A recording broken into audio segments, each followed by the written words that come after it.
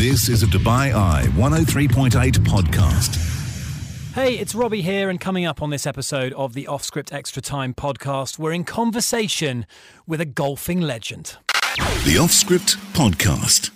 Let's get on to our exclusive interview, if we can, with one of the greatest golfers who ever lived, Sir Nick Faldo. We caught up with Nick at the Romanza inaugural. That was the event that took place in Multan, Pakistan, where his Faldo-designed Romanza Golf and Country Club became the country's first ever championship standard golf course when it was inaugurated last weekend. At this point, a big shout out to our very good friend who we played golf with this morning, Greg Sproul and Peregrine, for putting on what is tantamount to an historic event, certainly for golf. And it's an historic moment for golf in Pakistan because it was the first time ever in the country's history that international caliber players had played on a championship layout in the country of Pakistan. Pakistan, a country of over 200 million people, a country which has potentially got a lot of untapped golfing possibilities when it comes to tournament players, and actually had a chance to meet some of them. So Graham McDowell was there, Rafa Cabrera-Bello, Charlie Hull, and some of the top pros that play on the Pakistan circuit and actually on the MENA Tour as well. Ahmed Beg, who's a 23-year-old super talented young player, Hamza Amin as well, and the ladies' national amateur champion Humna Amjad were all playing in the challenge match which took place on the Sunday. But this is all going to focus in on Sir Nick Faldo, a man who won 6 majors, the second most ever by a European after Harry Vardon. And there's a beautiful symmetry to his major haul because he won 3 Open Championships and 3 Masters. The best two. Yeah. And he won 3 each of both of those. He came runner-up in both the other majors, incidentally. He finished second in the 1988 US Open, and he finished second in the PGA Championship in 1992. So, I mean, he's had an incredible career. He did. And you know what as well, Rob? I think I've said it to you before. He doesn't get, I don't believe, the credit that his CV warrants. And it may be down to the man. I know there's been a lot said. I mean, you've spent a bit of time with him. I mean, did Sir Nick Faldo live up to the reputation? I think in his heyday there was perhaps a kind of aloofness perhaps about him. Is maybe the he was so absorbed and so introverted in what he was doing, and he didn't come across perhaps as the most personable guy in his career, in his playing career, but he's since and subsequently become an extremely respected broadcaster. Yeah. He's now the chief analyst, the lead analyst on Golf Channel for CBS, and he takes care of, with Jim Nantz, some of the major golfing tournaments, the Masters, their coverage, their coverage of Tiger's win in 2019 stands out as among the very, very best in golf broadcasting. I mean, they lifted the whole occasion, and they made what Sir Nick described as the greatest moment in golfing history.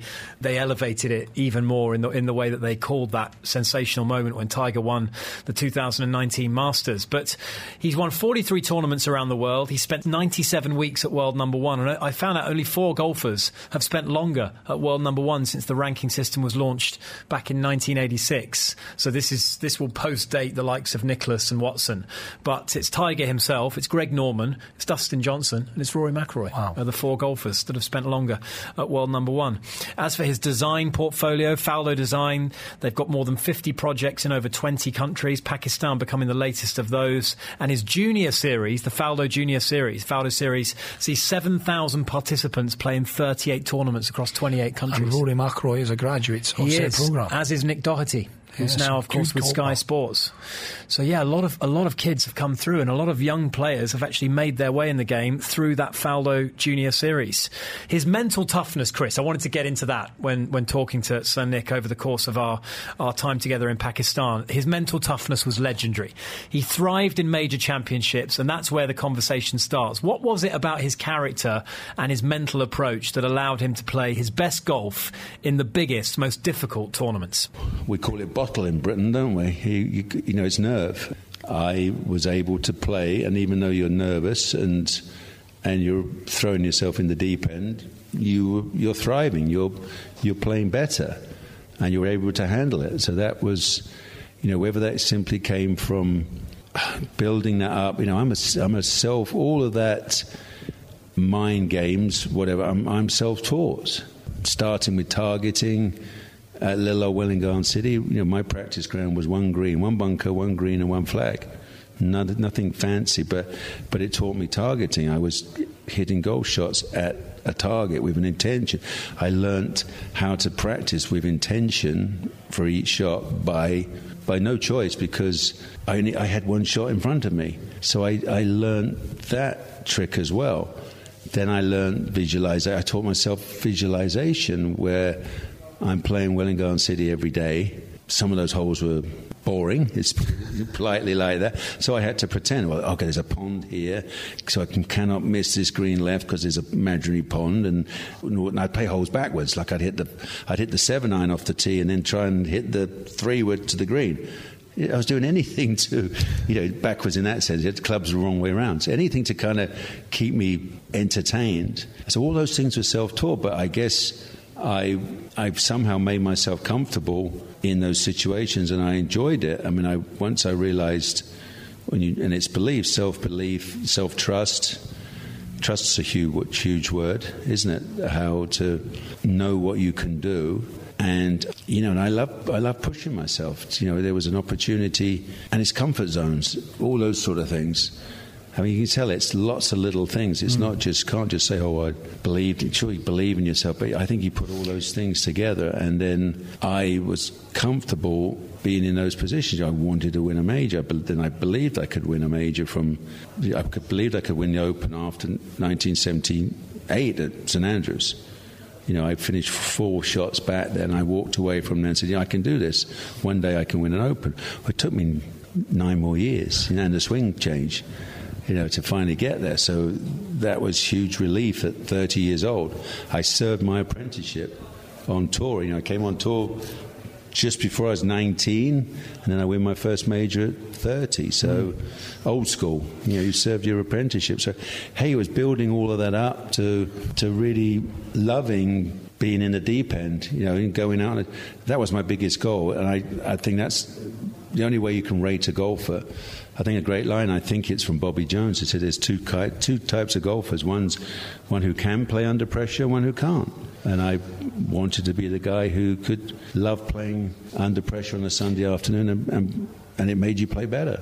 We're going to go back. We're going to revisit some of the great moments in Nick's career. Chief among them, his playoff victory over Scott Hoke in the 1989 Masters. Are you familiar with this, Chris, the narrative? I am not.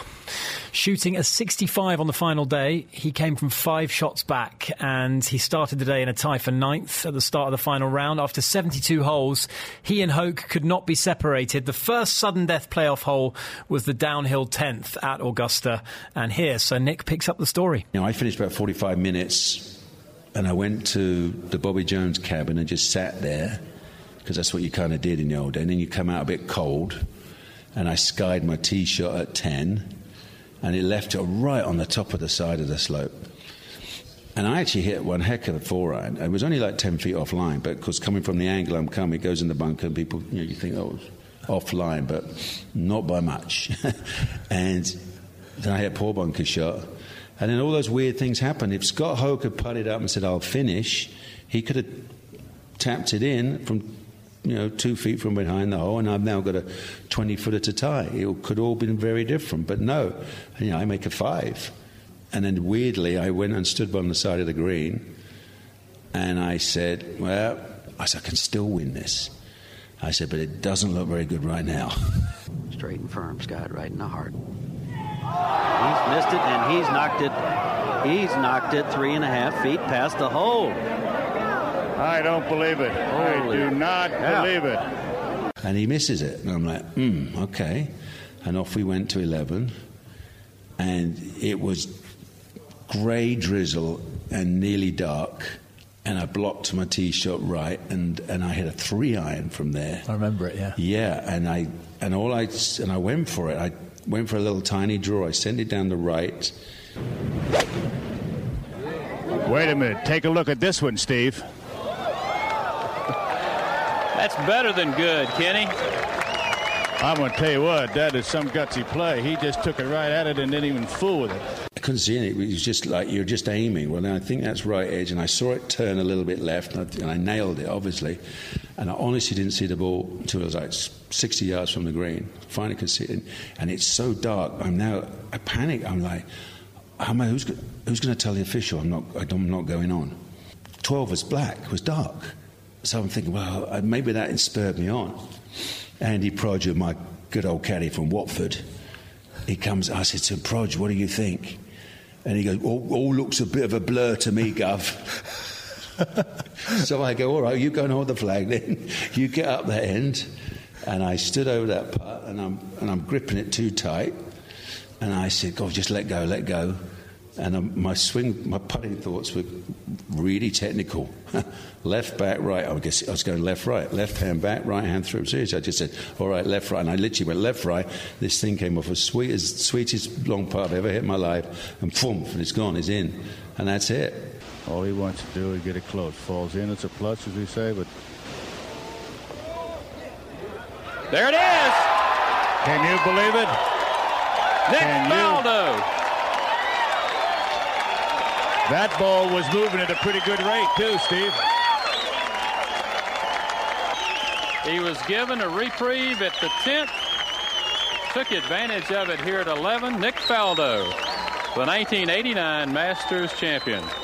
Is that the most exhilarating feeling you've had on a golf course? That was unbelievable. Yeah, that was like I can still see it and almost feel it now, but that thing just went shump, and there you are. And I said, oh my God, I've won. That's it. You know. And so that started the whole new goal of trying to win more. Oh, that was an incredible moment there. Well, really yeah, good. It does, yeah. In the gloom of 1989 and the old school Augusta commentary as well. The Masters commentary teams from the 1980s were great as well. But perhaps the most famous major win is the 1996 duel against the White Shark, Greg Norman. FALDO, he'd started the day 6 back. Everyone had assumed that Norman would win. And Norman indeed suffered an infamous collapse. He shot 78 to Nick's 67. And I asked Sir Nick, was there a moment during this incredible swing when he thought to himself, I've got this? Well, probably never, I've got this. No, things were different. I watched Greg on the second tee, Greg started re-gripping it. He took like a dozen re-grips, and I just went, oh, that's different. That's all I said to myself. He still made a good 4. And then, for me, the 6th hole, I bogeyed 5, but we were hitting 2-iron into 5th back in the day. So for me, I then hit a 6-iron to 6 feet behind, and that was really big boost because that tee shot down the hill is like a barometer for where you are. If you can control that golf ball from 190 yards down that hill onto a dinner table, that was huge. That was like, okay, I'm all right. That's good. And then, obviously he fritters and mistakes away, and then by the time we get to the 12th, we're now tied. Amazing. Good looking shot. It's heading at the flag. Is it the right number?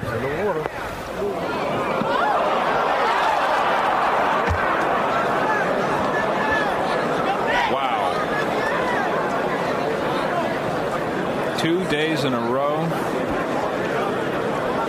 There's the ball submerged in Race Creek.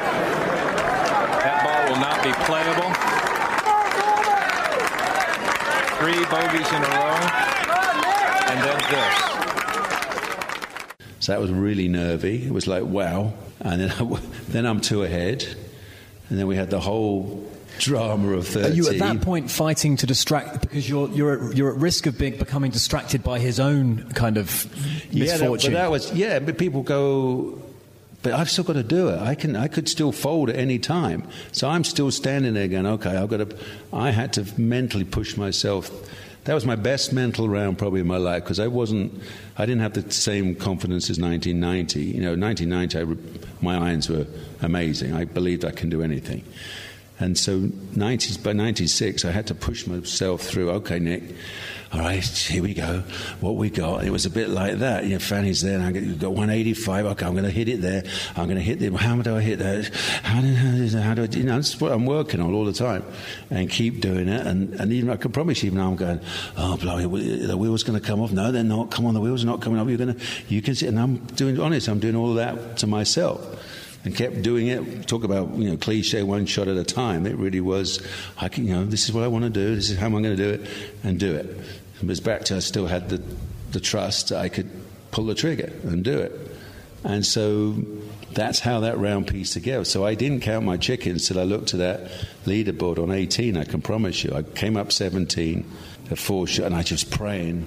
We both had birdie putts, and I just was going, I just want 4 shots. I just want 4-shot lead coming up the last. I know I can handle that. And once you got on the green, you look at the leaderboard and double-check all the numbers. They haven't screwed up. And then you go, and that's finally when I said, I've done it. Nick Faldo. Well, he thought he had to shoot 67 today. He'd get it right here. He had a number. Greg did not have a number. He got it. Nick Faldo has won the Masters for the 3rd time. You think it was meant to be with that putt, Jimmy? Amazing. And it's interesting you said in 1990 the St Andrews win was kind of the pièce de résistance almost, because your game was absolutely in its pomp. And was it sweeter to win in 96 when you were battling that? Well, in a way, yeah, because, no, yes and no. Yeah, because 1990 you went there on a mission. 1990 was a special year because I went to Augusta and I managed to get myself in the right mental state of, I was winding myself up about, you're going to defend. And I thought, forget defending, go and win another one. Just start again fresh. Go and win one. So I managed to get rid of all the, I'm trying to defend. So that was a trick. And then I went, I hit the hole at the US Open to tie. And I went to St Andrews on an absolute flat-out mission. It was a mission. I'm going to go and win at St Andrews. Crazily, I knew I'd win by 5. That's crazy. And I said, she said, well, if you're going to win by 5, guess what? You've got to be leading by 5. So I kept pushing myself.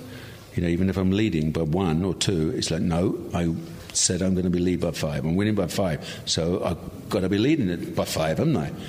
And that's how I kept pushing myself. Nick Faldo is the champion golfer. He's won the British Open for the 2nd time. A round of 71. 18 under par for the championship. 67, 65, 67, and 71.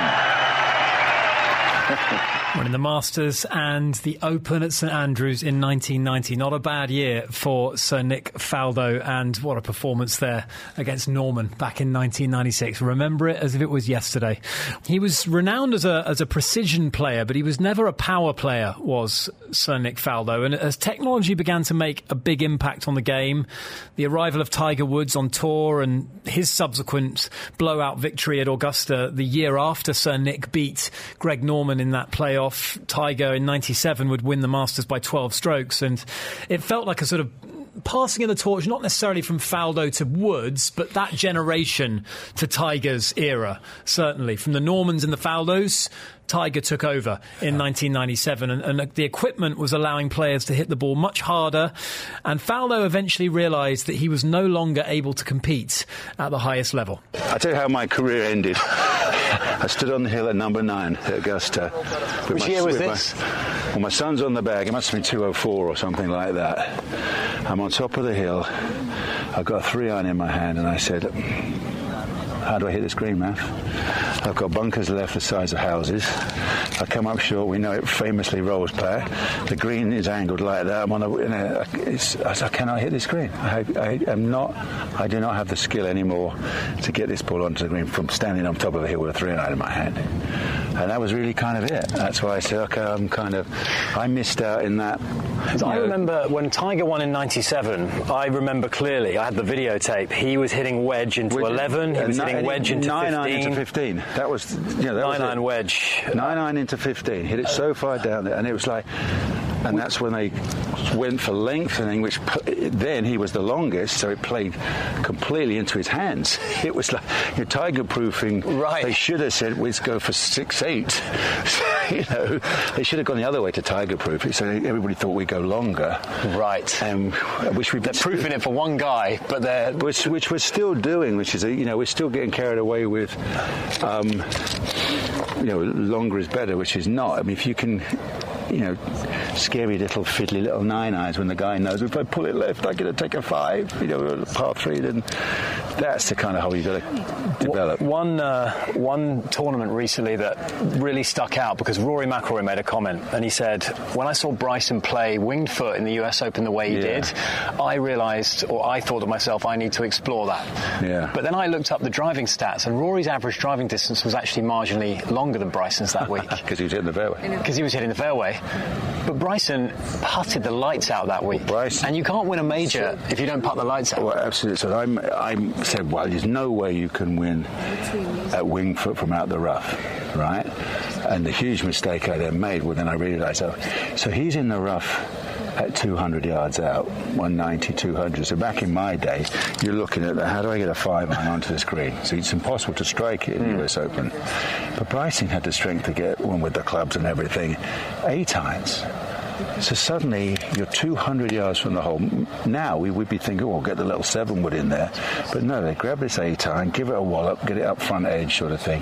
That's how he did it. And you think, wow, that is the huge change in this game, that the short irons go ridiculous different. I still see it on TV every blooming week, and they go 193, and they go, he's got an 8-iron. I'm going, oh yeah, I was thinking that. I had 5. So with a Bellata ball, Sir Nick, and old clubs, or at least clubs from the, let's say, the late 80s, early 90s. Good old blades, you know. Yeah, you're hitting. You've got to hit the sweet spot, otherwise you're losing. Well, that was the difference. That was. You know, we were real ball strikers. You were really rewarded, and it was very recognisable that guys were strikers, and people knew that. So I was obviously really good. Nick Price, another one. Yeah, anybody could really strike it. Consistency was rewarded with that consistency over the week. It was because if you necked a few and towed a few, you lost 15, 20 yards, basically even with irons. Not, obviously not short, but that was the skill of flighting it, striking it and flighting it. Now, obviously, equipment is so darn good.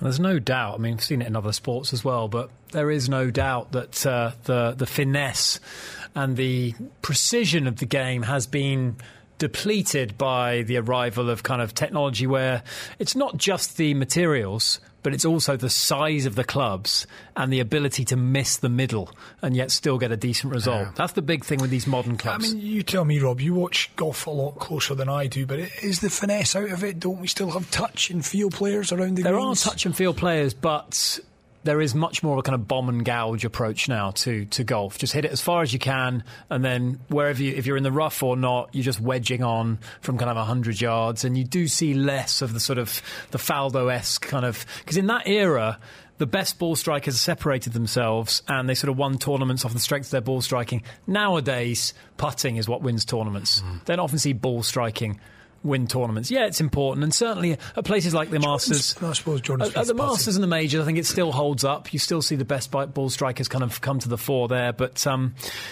yeah, I think there's no doubt that the game has moved on and it's changed, and I don't think necessarily it's any worse, but I think his point was that, you know, the sort of gaining an edge from being a consummate ball striker is no longer the advantage that it used to be. I think that's essentially what he's saying there. But I wanted to finish our chat with Sir Nick with insight into the Romanza Golf and Country Club and golf in Pakistan in general, and the design business and his Faldo series. He's got so many different kind of strands to his portfolio and his legacy now, and which the Faldo series incidentally has given gifted juniors a big platform with over 7,000 youngsters taking part in it annually. And for Sir Nick, building a championship course in Pakistan, that must have been a huge source of pride. Obviously, from playing a lot of golf, visualization was huge in my career.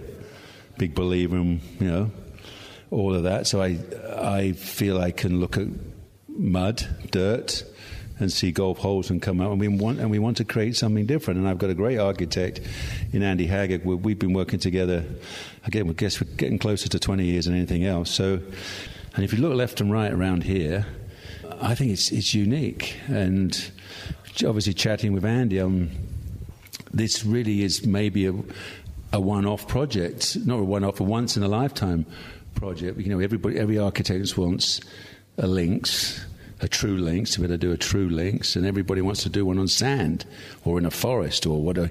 But to be able to build a golf course on pure sand and go completely opposite, where we went down rather than going up, I'm really excited. I can't wait for the international committee, whatever it is, to come and have a look at this and go, okay, this is different, this is good. And in Pakistan as well, that's an interesting aside, because it's my first time here. I know you've been coming here since this project started, but we've got a country with an enormous population and a lot of keen golfers. We've seen a lot of them out here, and they're like sponges. They really want to learn from the best. And, you know, given the infrastructure down the road, I think a champion from Pakistan would be an enormous leap forward for the country in golf. Well, to give them something, this really is, if you plonk this anywhere else in the world, they'd go, yeah, we get it.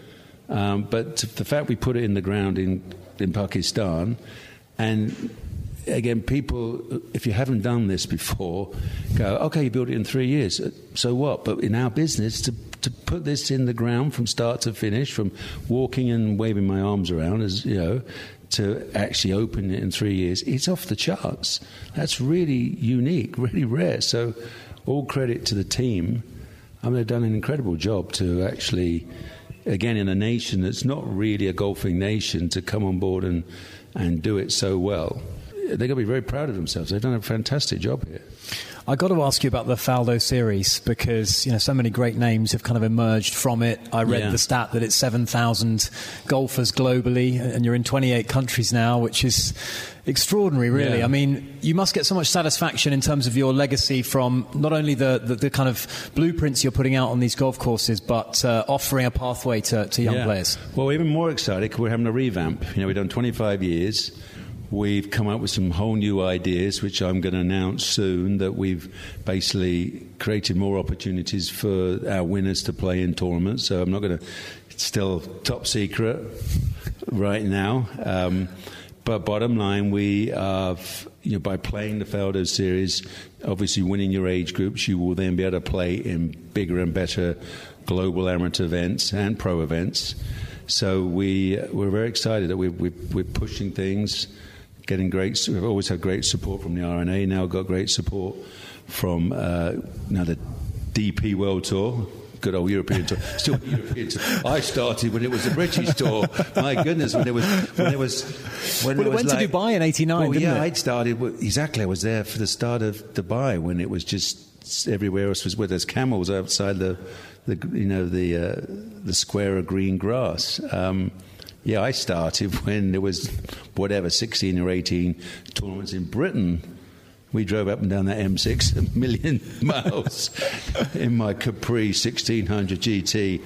Yeah, so obviously things that everybody's expanded really well. It's a different world back then. 16 to 18 events just in Britain. That's how the European Tour, which is now the DP World Tour, first started, and then it expanded its borders. In 1989 it had already gone to Europe, of course. Then it moved outside of Europe, and its first port of call was right here in Dubai. Amazing. Yeah. But no, I mean, what a legendary player, and he what a legendary career he had, and of course a legacy that he's built with his course design. And a big thank you to Sir Nick for sparing the time to chat to us on Off Script, and also to Romanza Golf and Country Club and DHA Multan, and to Greg Sproul and his team at Peregrine for the hospitality. I am honestly intrigued to see what the future holds for Pakistan golf, because they've got this massive population and they've got an awfully lot of keen players. And when you have courses and facilities like the Romanza Golf and Country Club, you open yourself up to new possibilities. Yeah, I guess the next step is getting a tour event, perhaps an Asian tour event. That's what they're targeting. Yeah, that was the word. A lot of people were talking about potentially doing that in the next couple of years, an Asian tour event, and then some kind of competitive infrastructure coming in with more coaching, more elite academies, and giving the young players that have got potential and have got talent a structure to sort of hone their games and take the next step to an international level. But we wish them the best of luck in that pursuit.